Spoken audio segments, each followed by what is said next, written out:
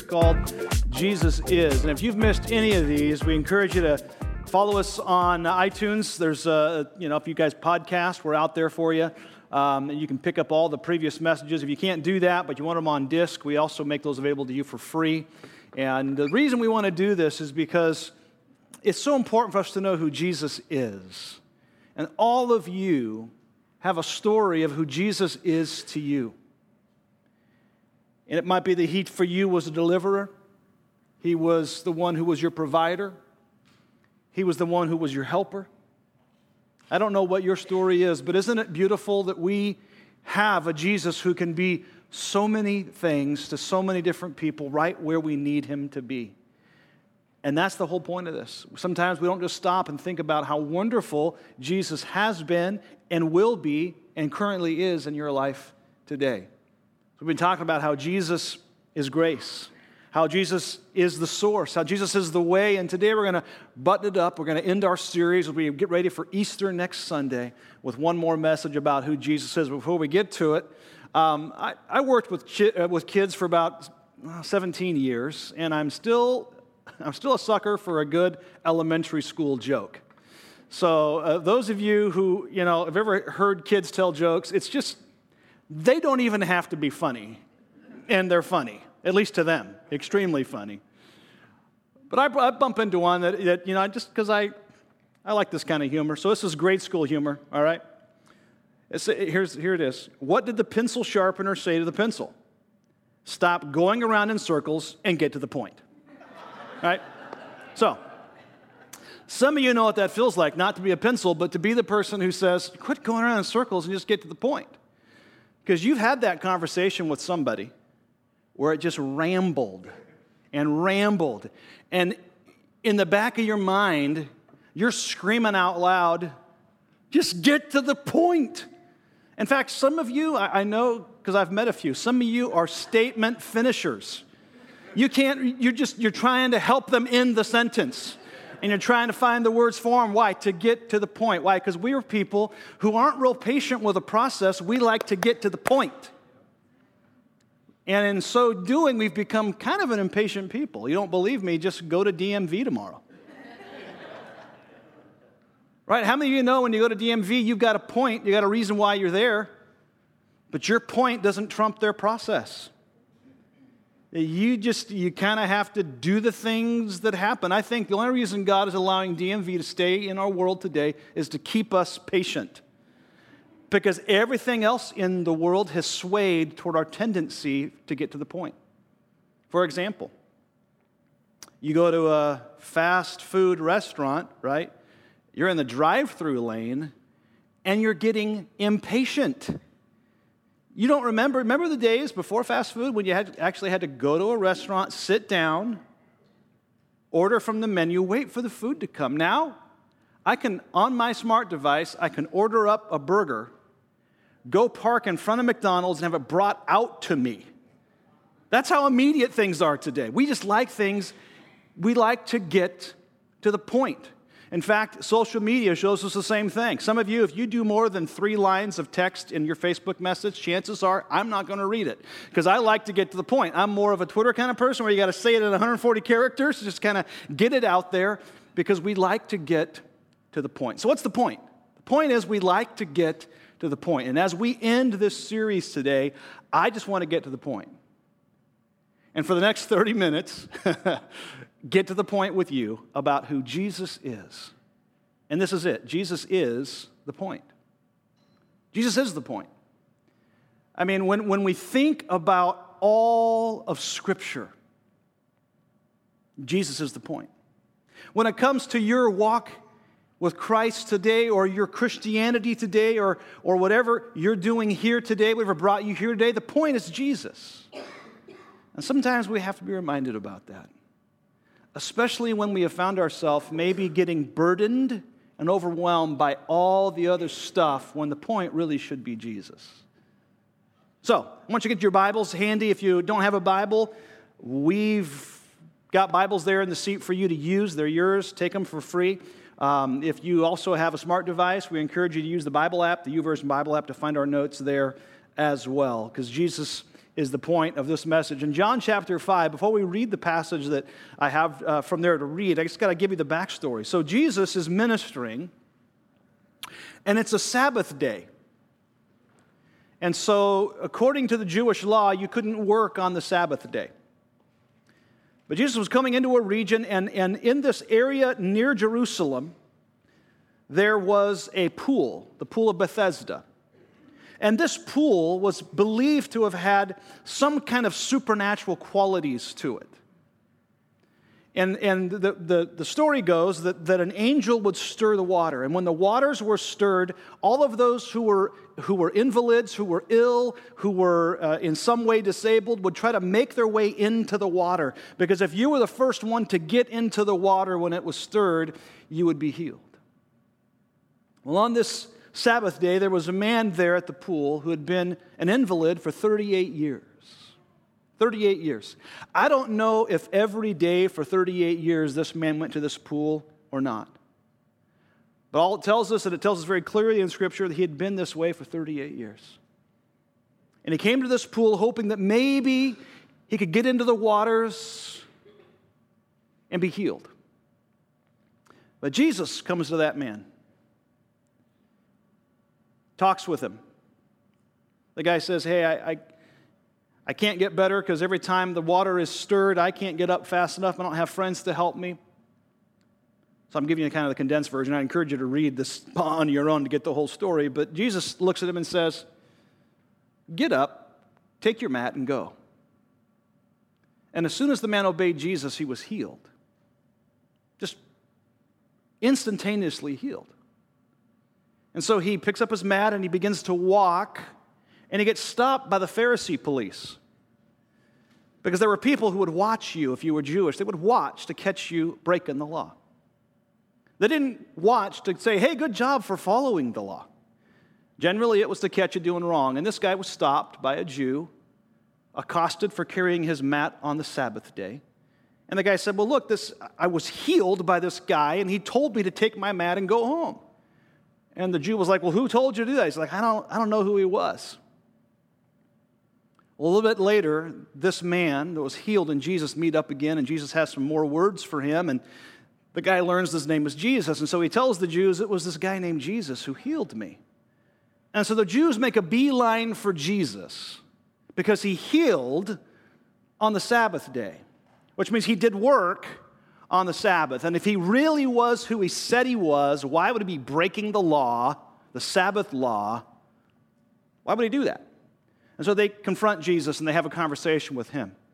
Now, you have to understand something about the Jews. They studied scriptures. This was their life. And so they would know, they would study diligently scriptures. They would, especially the Pharisees, teachers of the law, they would know this stuff. They knew the Bible backwards and forward. And for them, the Bible was the Old Testament. There was no New Testament, okay, because it was happening live. All right, so all they had were the law and the prophets, the Old Testament. That was their Bible. And they would study that and they would know it.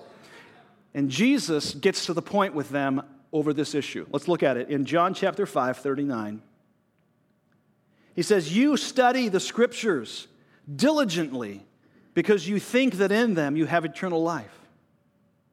These are the very scriptures that testify about me. Yet you refuse to come to me to have eternal life. So here were people who were zealous for the law of God, and that misplaced zeal blinded them to the Son of God, the living Word, the Word that was made flesh and dwelt among them, and they didn't see Him.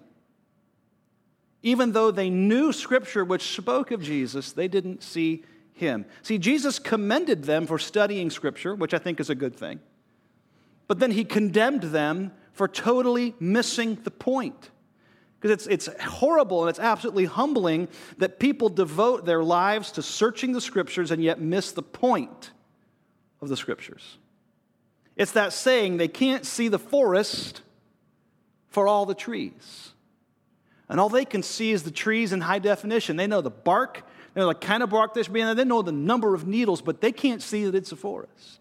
And here's Jesus. They can't see that all of Scripture is about him. In fact, Jesus would say to them, kind of in a roundabout way, you can't read those words without reading about me. You can't look at the law and not see me. You cannot look at the stories of history and the Psalms and the poetry and the prophets and not see me, because I am the one in which all of those scriptures speaks and is fulfilled. See, the Jews were trained in scriptures. They should have been ready for Jesus, right? They knew the Bible. They should have known when he came that he fit the bill. They should have expected and welcomed him and yearned for him and yielded to him, but because they searched scriptures diligently. They had no excuse, and that was the point Jesus was trying to make. He was speaking to those who had devoted their entire lives to studying the scriptures and yet absolutely missed the point. You ever done that before? Not necessarily about scripture, but maybe you were so focused on the peripheral items of something or the details of something that you totally missed the point. Or maybe you were having a disagreement with your spouse, and it was all about all this random stuff, but nobody could see the point. That's what happens with the Jewish people.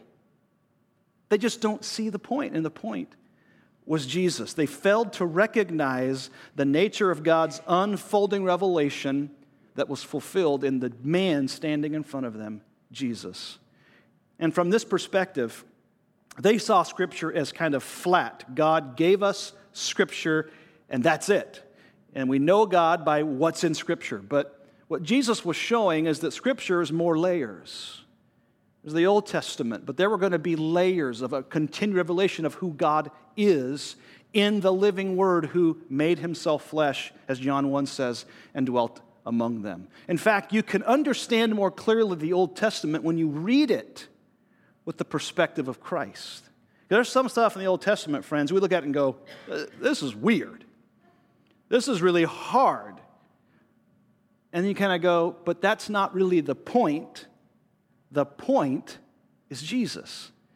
And when we see Jesus, we see more clearly the revelation of God through Scripture, and then obviously through the God made flesh, Jesus, who came to be among us. And he touched on this in the Sermon on the Mount. I want you to go in your Bibles to Matthew chapter 5, because Jesus is preaching, and I think if he had something to say, we probably all should listen. And he's preaching this sermon. He starts off with Beatitudes, blessed are, and he kind of lists all the blessed people. He talks about salt and light, and then he throws something down that just about confused and maybe even scared everybody in the group. Matthew 5:17. This is the words of Jesus. Do not think that I have come to abolish the law or the prophets.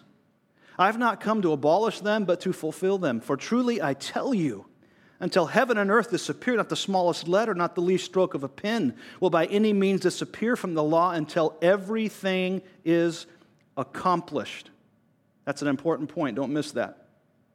Therefore, anyone who sets aside one of the least of these commands and teaches others accordingly will be called least in the kingdom of heaven. But whoever practices and teaches these commands will be called great in the kingdom of heaven. For I tell you that unless your righteousness, that's an important phrase, don't miss it, unless your righteousness surpasses that of the Pharisees and the teachers of the law, you will certainly never enter, or certainly not enter, the kingdom of heaven.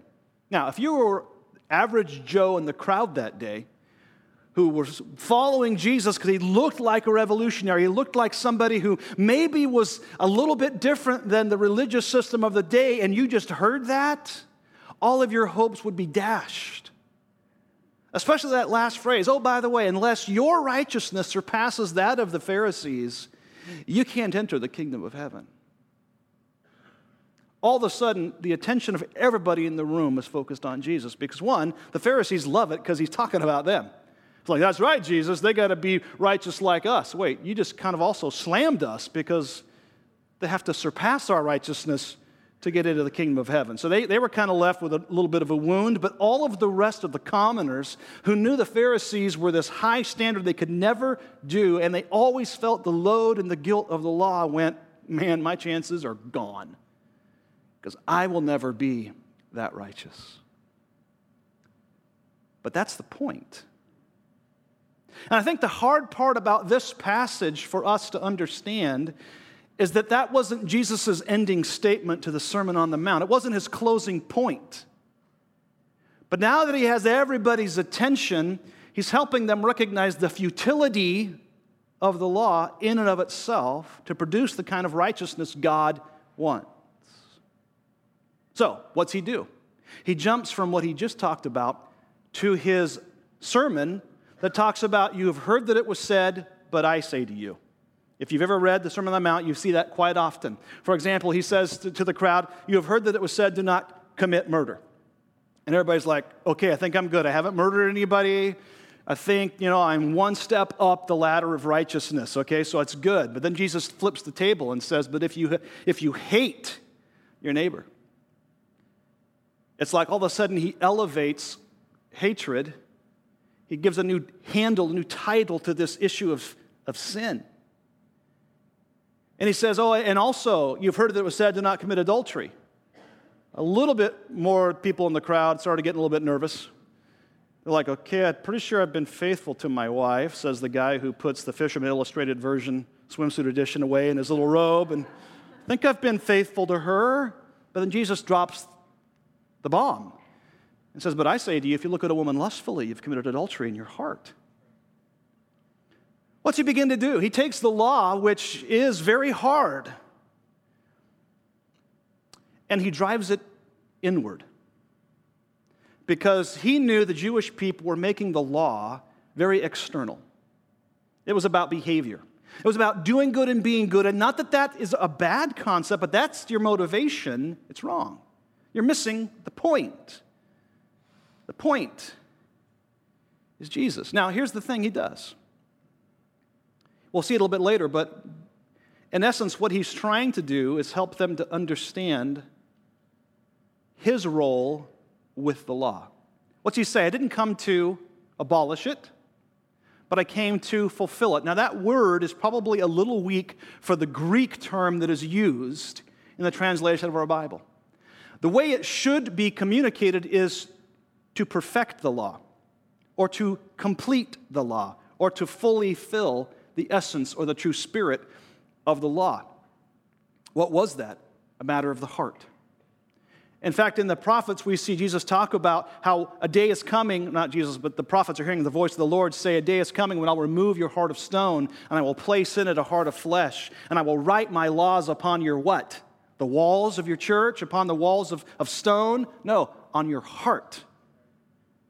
And then when Jesus was asked to summarize the law and the prophets, what did he say? Love God with everything you are and love your neighbor as yourself. Now, love is not an externally motivated deal, is it? Love starts here in the center. And what Jesus is doing is helping everybody recognize something very, very, very important. That the law, although it is it's a static term of measurement, which only can correct outward behavior, is never going to be enough to deal with the real issue. And what is the real issue? It's the heart. And he says, so unless your righteousness surpasses that of the Pharisees, which means unless you do really, really good, trying to do harder, and the point is, even with a perfection to that law, it would never deal with the sinful nature. All it could be was a behavior modifier. That's all it could be. So Jesus talked about your righteousness, but then pretty soon he's going to introduce something entirely different to us that totally flips the tables on all of us. So what's the point? Let's go to Matthew chapter 11. You see, God knew that the Jewish people could never keep the commands of the laws. That's why as soon as they were given, he also released to them the sacrificial system. I know you're going to fail on these points, so when this happens, here's what has to happen, because there is a consequence for sin. There's a consequence for transgression. In fact, the purpose of the law was to basically show us this is what sin is. This is what transgression is. And when that happens, here's what you have to do. You have to offer a sacrifice. So God kind of knew. That's why that was given right away. But what we have to see in the book of Hebrews helps us get this, is that was not meant to be the permanent solution to man's sin nature. Okay? It was given for an unholy people to live in the presence of a holy God, to be their chosen people. But everything, the sacrifices, the laws, the tabernacle, all of those things we see in the Old Testament that kind of confuse us, we have to recognize they're pointing to the point, which is Jesus. And that's what Hebrews, again, shows us, and we won't go there today. But Jesus touches on this in Matthew 11 when he invites people. See, we began in John where he said, you look in the scriptures, they speak about me, but you don't come to me. You try to approach God through this means. But now look what Jesus does. Matthew 11:28. Come to me, all you who are weary and burdened, and I will give you rest. Take my yoke upon you and learn from me, for I am gentle and humble in heart, and you will find rest for your souls. For my yoke is easy and my burden is light. Let's break this down for a minute, because I think these few words from Jesus are world changers for people who have been trying harder and maybe failing. Maybe today you kind of feel like that spiritual failure. You've tried following God, you've tried following Jesus, and you're trying harder and trying harder and trying harder, and you're missing the point. Jesus is the point, and that's what he's trying to say in these words. So he says, come to me. Now, what's he saying? When he says, come to me, what he's not saying is go to a program, go to an institution, go to a religion, go to a program. Those are not bad, but it's missing the point, isn't it? Come to me. The law was impersonal. Jesus is personal. He's very personal. And he says, come to me. We don't get to Jesus through following rules. We come to Jesus through a personal relationship. Now, this phrase is all the difference in the world to some of you in the room today, because some of you have been trying to get to Jesus. You're trying to get there by being better, trying harder, and following the law more stricter, and you're trying to get to Jesus. But he doesn't say it that way, does he? He says, come to me. Come to me is an invitation of relationship. You can't have a relationship with the law very well. It doesn't really work. But you can with a personal Savior named Jesus. Come to me. And he says, all who are weary and burdened. Notice he doesn't say, you know what, deal with your baggage and then come to me. Aren't you glad he doesn't do that? He says, you know what, come to me. I know you're weary. I know you're burdened. I know that this law has been hard around you. I know that life has been challenging. You've tried to honor me and it's been hard. So deal with your junk before you come to me. No, that's not what he says. Bring your weariness, bring your burden to me, and I will give you rest. And here's the thing he says, and we have to understand, I will give you rest, he says. You will never find the rest you are looking for outside of a relationship with Jesus Christ. It doesn't matter how hard you try to be good, how much you try to be spiritual, how much you try to be Christianish. If you are not in a relationship with Jesus, you will never find that rest. He says, I will give it to you. I will give you rest. You can't find it, friends, in a self-help book. You can't find it in a feel-good movie. I will give you rest, he says. And then he goes on. Well, in fact, I got to quote a famous quote because I think it's important. Because we got a lot of people who are restless. And it's that restlessness that drives them to do stupid stuff, right? But listen to St. Augustine. These are words from a guy who lived a long time ago. But his words are just as important today, except we don't use the these and thous. But listen to it. He says, thou hast made us for thyself, O Lord, and our heart is restless until it finds its rest in thee. Some of you are restless right now because you feel like you're not doing enough, that God doesn't love you enough, and you're trying harder because of this restlessness within you. And Jesus is saying, come to me. I know you're weary. I know you're burdened. I know you're trying really hard, but you're missing the point. I'm the point. Come to me, and I will give you rest. But it's not just easy chair Christianity now. It's not just, throw back the lazy boy and say, thank you, Jesus, I'm going to sit back now, because he calls us to do something else. We come to him for rest, but then he tells us to take something up. He calls it a yoke. Not the yellow part of an egg, although I do like that part of an egg. He says, take my yoke. What's he talking about? A yoke was that wooden harness that was put over the shoulders of a beast of burden, maybe an ox or a couple of cow or whatever. It was what they would use to do their work, to plow the fields, to do whatever had to be done. And the whole point was you put two oxen together, you just multiply the power of your ability by harnessing them together, by putting a yoke upon them. And so this idea of a yoke isn't physical. We don't put a wooden harness on us, but what's it talking about? That word is often used to talk about the law, and it's also used to talk about discipleship. If you were a teacher, a rabbi, and you had somebody who wanted to follow you, you would talk about, they would put on the yoke of your rabbihood, of your leadership, and they would wear that with you. Again, it wasn't physical, it was just an image of coming together. Now, here's the deal. Imagine a Jewish people, and the only yoke they have had was to the law.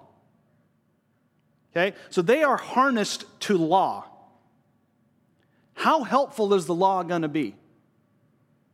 The law is impersonal, it is static, it's not going to lift a finger to help you do what it's demanding you to do. It is just there, which means all of the burden of that yoke is placed on you. And that's a load nobody could bear, and Jesus knew that. That's why he said, come to me. Now imagine differently placing that yoke that Jesus offers you upon you. All of a sudden, you've got somebody who's not impersonal, you've got a person who not only fully obeyed the spirit of the law, that's why he was perfect. Within his own heart, he honored his Father, he loved people, he loved God. He fulfilled the law of love, which was what the commands really were all about. Loving God and loving people. I had to just kind of give handles on how to do that. And Jesus said, if you start with the heart, it's going to work out. So he fully completes and satisfies the law in himself. And now you're harnessed with Jesus. You're taking that yoke upon you. Think about the difference. All of a sudden, who took the burden of that? Was it you? It was him. His yoke was called a cross that he was placed upon, where he died to pay the penalty for your brokenness and your sin, that you could have a new kind of righteousness. Remember, he said to them, unless your righteousness surpasses that of the Pharisees, you'll never come to the kingdom of God. You're never going to have enough righteousness. That's why I'm going to give you mine. I'm going to place my righteousness upon you. And you're going to learn from me, for I am meek and humble, and you will find rest for your souls. How many times is rest used in that passage? Twice. Come to me, all you are weary and heavy laden, and I will give you rest. That first rest is talking about when we come to Jesus, there is a peace that we experience with God. We are at rest with the one who is our creator. And we don't look at God through the lens of an angry God who hates us. We're now at peace with him. And he says, take my yoke upon you and learn from me, for I am meek and humble, and you will find rest for your souls. What's that talking about? That's talking about the peace of God that abides in us. The rest. Some of you need to experience this kind of rest, and it can only happen when you come to Jesus and his righteousness is yours, and he yokes himself to you. You're going to go a lot further, a lot faster with Jesus than you ever going to go in trying to take the yoke of the law upon you to earn God's favor. But that wasn't the point. The point was Jesus. Come to me, and you will find rest. For my yoke is easy, and my burden is light. So here's the thing. You and I will never have a personal righteousness of our own that will appease God. Never going to happen. If that was possible, Jesus would have never had to come, become the Word of God made flesh, Son of God. He would never have to be the Lamb of God who would go to the cross and die for your sins. That wouldn't be necessary if there was any other kind of workaround, but God knew there wasn't. Because your righteousness will never be enough. That's why Jesus had to die, pay the price of our sins, and then his righteousness was placed upon us. And when God sees us, he sees the righteousness of his Son. God will never love you more than He loves you right now. He will never love you less than He loves you right now. God will never accept you more through your good behavior than He has right now, or any less through your bad behavior than He is right now. See, the point is, Jesus was the point. And when we take the invitation seriously and say, I'm going to come to you, Jesus, and I'm going to find rest, when we take that personal, when we make that relationship our choice, then the benefit of that is we can stop trying harder to do gooder. I know that's not very good English, but that's the point. Now, does that mean I'm not for holiness? No, don't get me wrong. I'm all for living a holy and righteous life, but here's the difference. I'm not doing it to earn a favor of a God. I've already got that. I already have His love. I already have Christ's righteousness placed upon my life. I do it because my heart has been changed. And I desire in here to honor Him. And that's all the difference in the world. I'm coming to Jesus because I love Him and I want to be loyal to Him. And it's not because I'm trying to earn something more from Him by being good. And this is where a lot of people tend to get confused is, well, then if Jesus, His righteousness is on me, then why can't I live however I want to? Because you're missing the point. The point is always Jesus. And if He is the point, then He is the aim of my love and my loyalty. If He is the point, which He should be, if Jesus is the point, then He is the aim of your love and your loyalty. This makes all the difference in the world. Because now I choose to honor God because I love what He did in my life, because I love Christ, I love the Father, I want to honor them in how I live, and by the way, the Holy Spirit dwells within me to give me the ability to do that I never would have had on my own. You see, it all came to fulfillment when Christ went to that cross and died. The day of Pentecost, the Holy Spirit was given to all of those who were receiving salvation.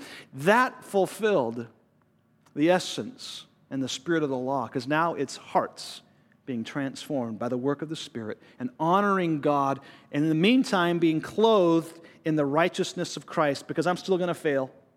I'm still going to sin. But when He looks at me, He sees righteousness. And I hope and pray He sees faithfulness. That's what I want. Not legalism, faithfulness. That's what I want to be. And I hope that's what you want to be when He is the point. I'd like us to bow our heads and close our eyes. And maybe you're here today and you're saying, Kelly, I've needed to hear this because I've been restless. I've been totally feeling a sense of unrest because I'm worried that God doesn't care for me right now. I'm worried that I've somehow maybe lost that. And I'm trying so hard to do good and earn God's favor, but today you've reminded me that Jesus is the point, not my behavior. Jesus is the point. And if you're here and you're saying, Kelly, I needed to hear this today, and would you pray with me? That with our heads bowed and eyes closed, just raise a hand and say, that's me. I needed to hear this today, Kelly. Thank you. Anybody else? Yes, thank you. Anybody? I needed to hear this today because I've been trying hard and trying harder, and I keep feeling like it's not enough. You're right. It's not. It's not going to be enough. Because then Jesus would have been pointless. But He is the point. Anybody else? I needed to hear this today, Kelly. Maybe some of you, this is still hard for you to understand because you were raised in a very legalistic religious system. And it wasn't about a relationship, it was all about rules. And you had to come to Jesus through a series of rules. I'm sorry that that's what you were taught. And maybe you need to unlearn some things today. Jesus says, come to me and learn from me. Maybe you need to learn some new things from Him about the way that He wants to work in your life as a relationship, not as rules that are so unbending and harsh. So Lord, today you know our hearts.